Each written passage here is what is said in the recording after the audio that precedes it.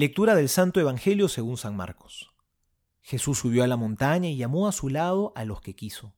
Ellos fueron hacia él, y Jesús instituyó a 12 para que estuvieran con él y para enviarlos a predicar con el poder de expulsar a los demonios.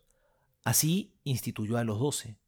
Simón, al que puso el sobrenombre de Pedro, Santiago, hijo de Zebedeo, y Juan, hermano de Santiago, a los que dio el nombre de Boanerges, es decir, hijos del trueno.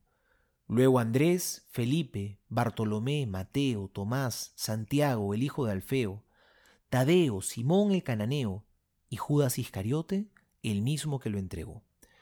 Palabra del Señor, gloria a ti, Señor Jesús.